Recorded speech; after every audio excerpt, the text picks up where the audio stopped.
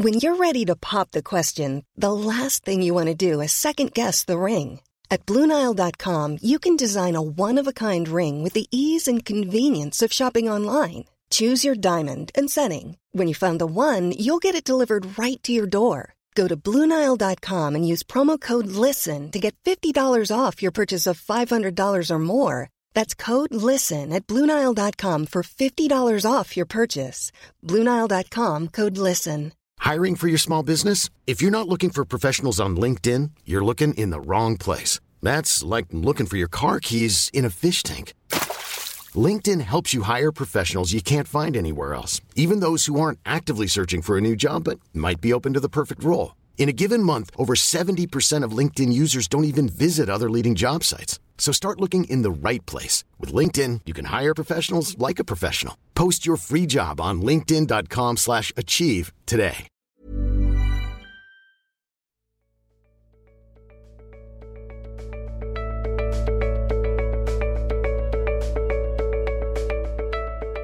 Hello, I'm Adam Levy, and this is Working Scientist, a Nature Careers podcast. Today we're looking at the infamous two-body problem.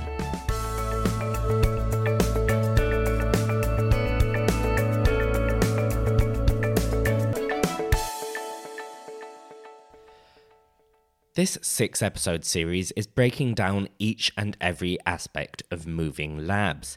Last week we discussed some crucial things to watch out for when choosing a new location for your research career. And still to come in the series, we're looking at everything from changing disciplines when changing labs to adapting to a new lab in the age of COVID. But today, in this series' second episode, we're looking at what happens when you're juggling the personal and the professional. To be specific, we're looking at the challenges of moving labs and maintaining a relationship, the so-called two-body problem. This tongue-in-cheek name references a classic mechanics conundrum. Solving the two-body problem, the relationship version of it, not the mechanics version of it, is a real challenge. The difficulties facing a typical academic career, or indeed a typical romantic relationship, are multiplied when you have to move to a new city, perhaps to a different country, where both of you need to be earning a salary to survive. These challenges can be particularly severe right now, while many economies grapple with high inflation, raising the costs of food, fuel, and transport. You may remember that last week I spoke with Joanne Cammons, who works at the Impact Seat based in Boston, Massachusetts. She's a diversity, equity, and inclusion consultant, and so I was keen to ask her for her perspectives on the two-body problem. So I have to be honest about this. I think you want to choose an area where there are many career choices in science and not just one party in town, if you know what I mean.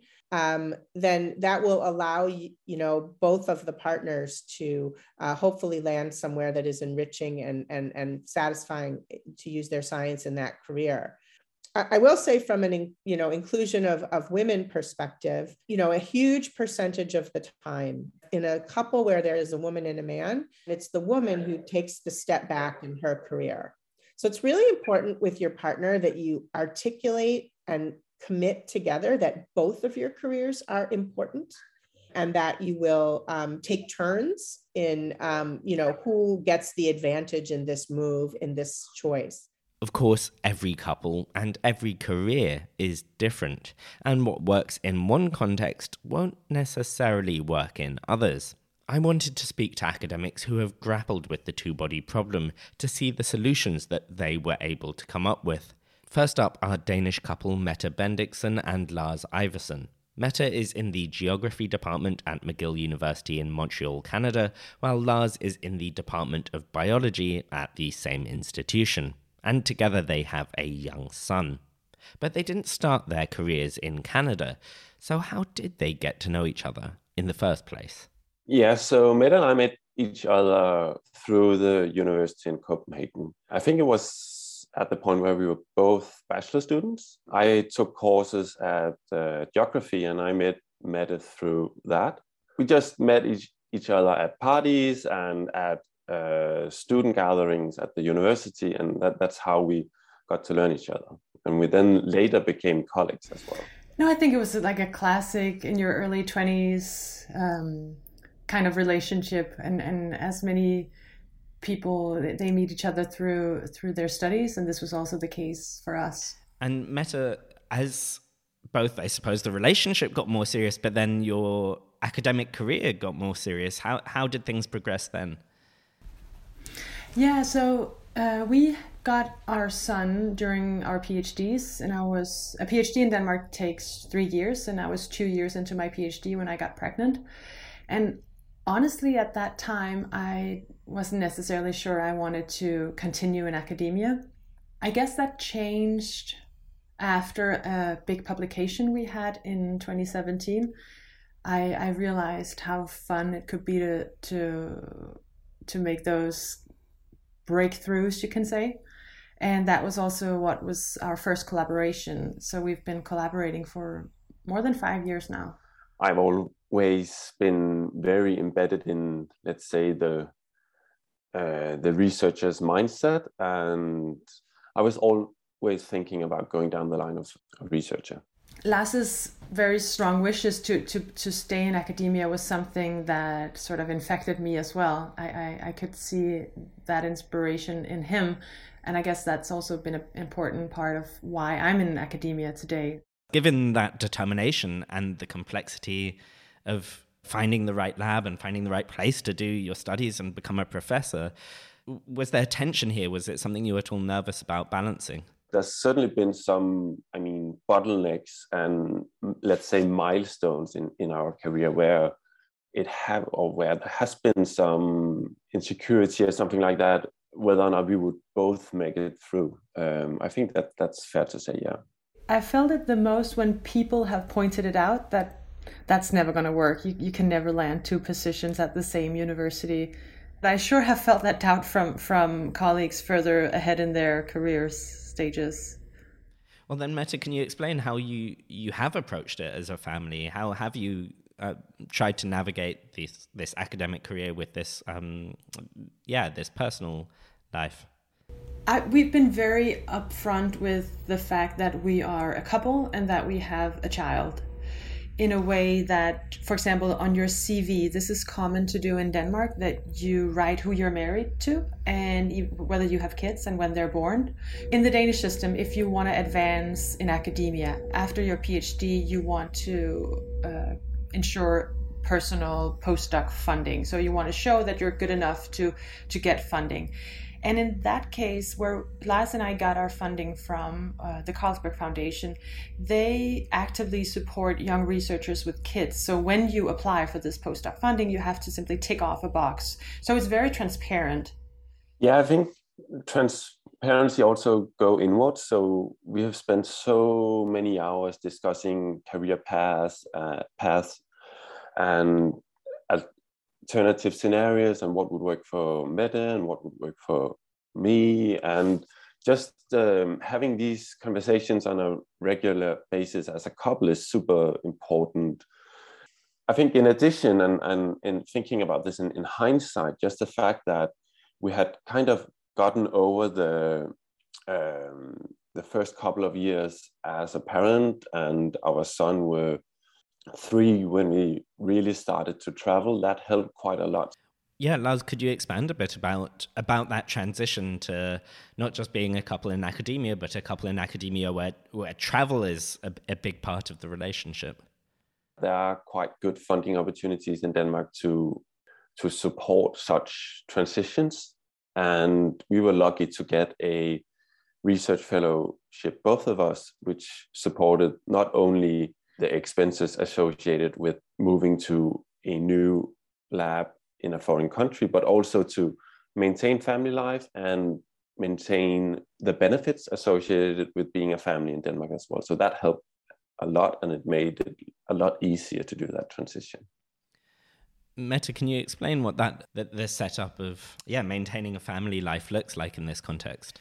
I mean, because we didn't have that family support where we could drop him off once in a while with grandparents, we were quite dependent on just the 2 of us, and that meant that we had to work quite a bit in the evening. I guess that's pretty common for many people in academia.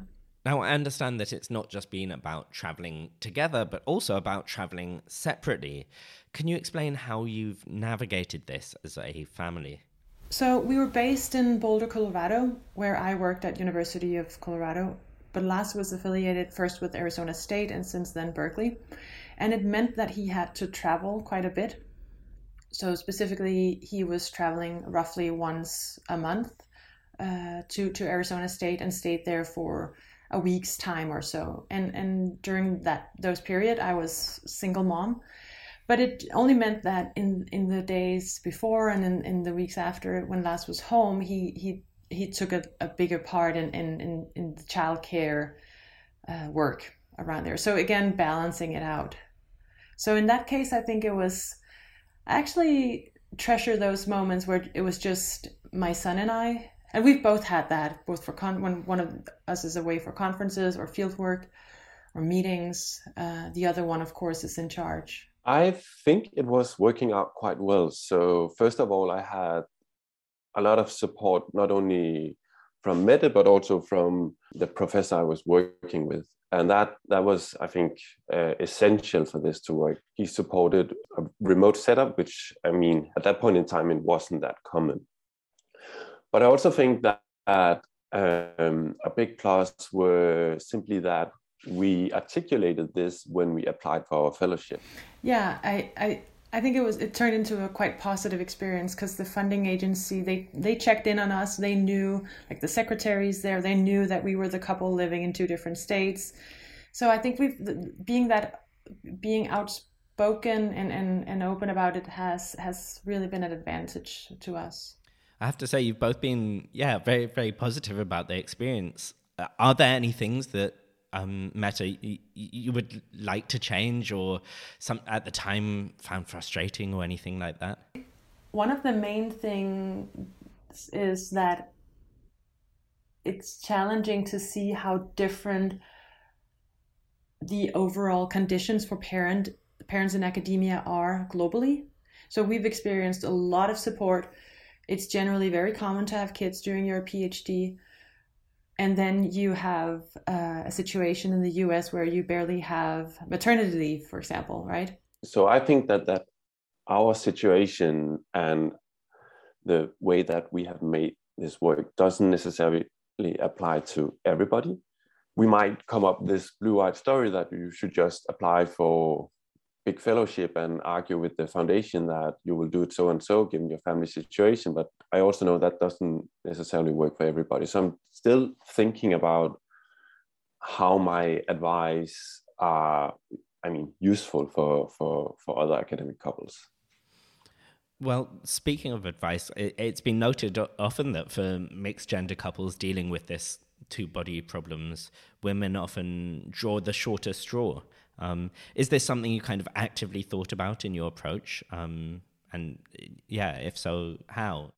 Yeah, I would say yes. And I think in our case, there hasn't been any point in time where we have only considered, we've always been thinking about whether or not a given place would be a good fit for both of us.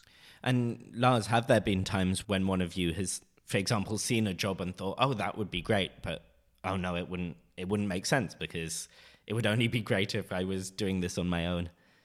Yes, for sure. And we have had job offers on the table which didn't work out because we knew that would place the other person in a situation where there would not be a contract to enter, or there would be a gap in, let's say, the funding opportunities. Yeah, I guess the approach we took was, if I saw an interesting position at, the Boston, I would say to Lars that, hey, look at this, would try and see if the biology department there would be a good fit for you. Could we see ourselves there as academics, but could we also see ourselves there as a family? Hey, I'm Ryan Reynolds. Recently, I asked Mint Mobile's legal team if big wireless companies are allowed to raise prices due to inflation. They said yes. And then when I asked if raising prices technically violates those onerous 2-year contracts, they said, "What the f*** are you talking about, you insane Hollywood ass?" So to recap, we're cutting the price of Mint Unlimited from $30 a month to just $15 a month. Give it a try at mintmobile.com/switch. $45 up front for 3 months plus taxes and fees. Promo rate for new customers for limited time. Unlimited more than 40 gigabytes per month. Slows full terms at mintmobile.com. That was Mette Bendixen, and before her, Lars Iversen.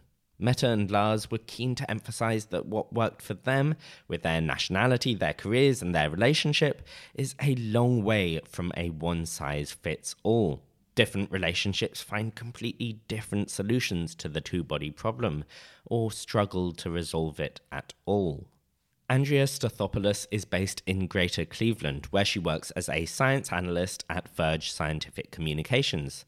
She has a PhD in neuroscience, and actually it was during, or rather just before, graduate school at Florida State University that she met her partner. We actually met during interview weekend for graduate school. Of course, lots of people were there. At first I was like, ooh, this guy's competition.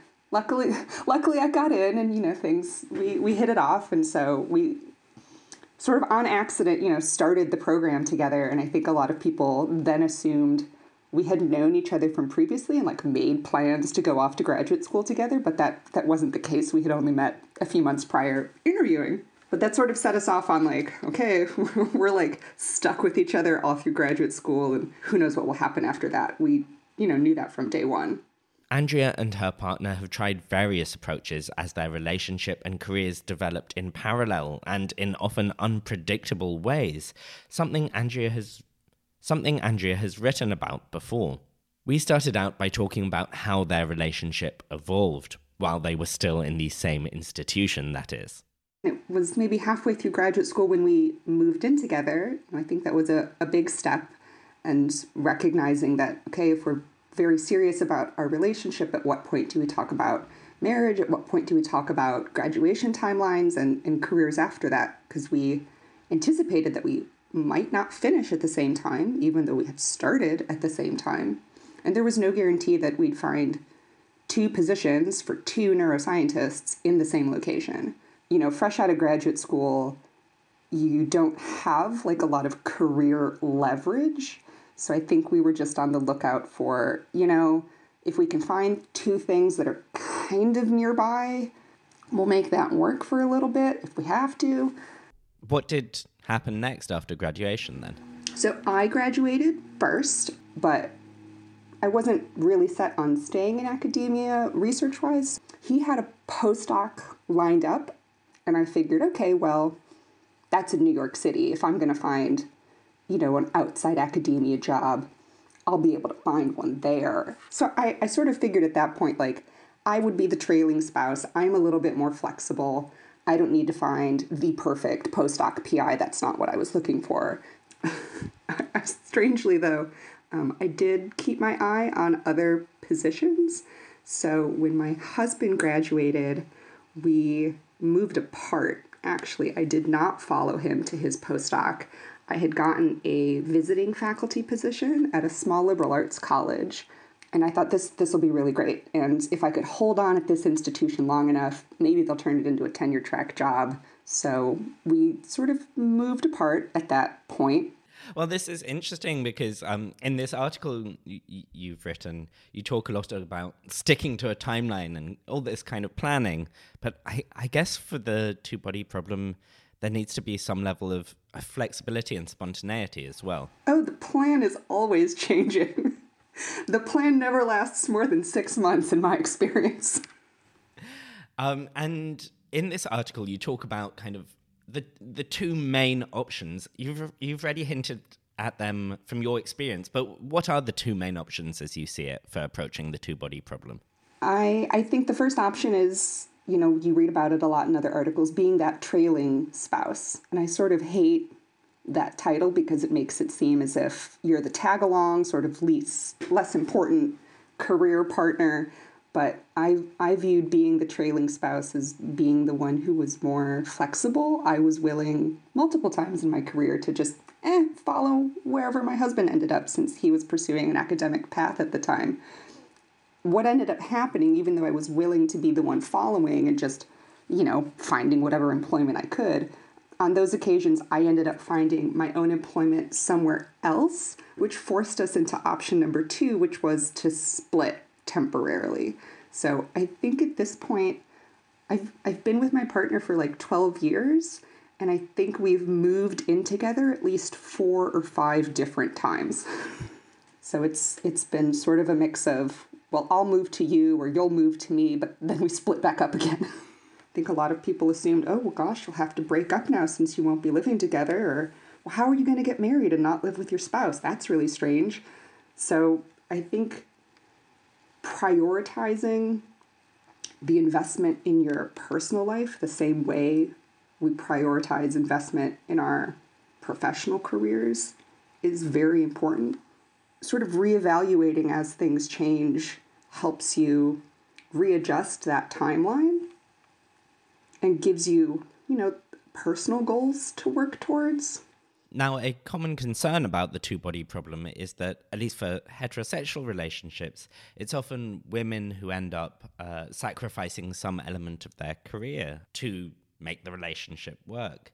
Is that something that you were quite conscious of in your approach with your partner? In our relationship, I wasn't interested in staying in academia. I was willing to consider alternative career paths, and my partner really wanted to stay the research route. So I sort of recognized, that I'm fitting that stereotypical role of like the woman will follow the man wherever the job is.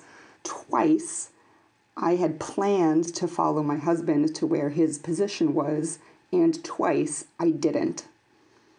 Because I found something else that I deemed was a better fit for me at the time. And in fact, twice he has given up his position that fairly wasn't the right fit for him. So even though I had been prepared to be that trailing spouse, almost ironically, it was my husband who ended up being the person who switched jobs to move closer to me. So given all the moves, all the career changes, has there been, in some sense, a solution to your two-body problem? Our solution to the two-body problem essentially was both of us leaving academia. Most people find employment outside the university system. That's just the fact of the matter. Andrea Stathopoulos there. Of course, being in a relationship isn't the only factor that can complicate the question of moving labs. One challenge facing many scientists is navigating not only a new lab, but a new country. For academics that move abroad to continue their careers, there can be heaps of hurdles, but also huge benefits to the transition. And in the next episode, we're going to be reflecting on how changing country can change a researcher's life in many different ways. Until then, this has been Working Scientist, a Nature Careers podcast. Thanks for listening. I'm Adam Levy.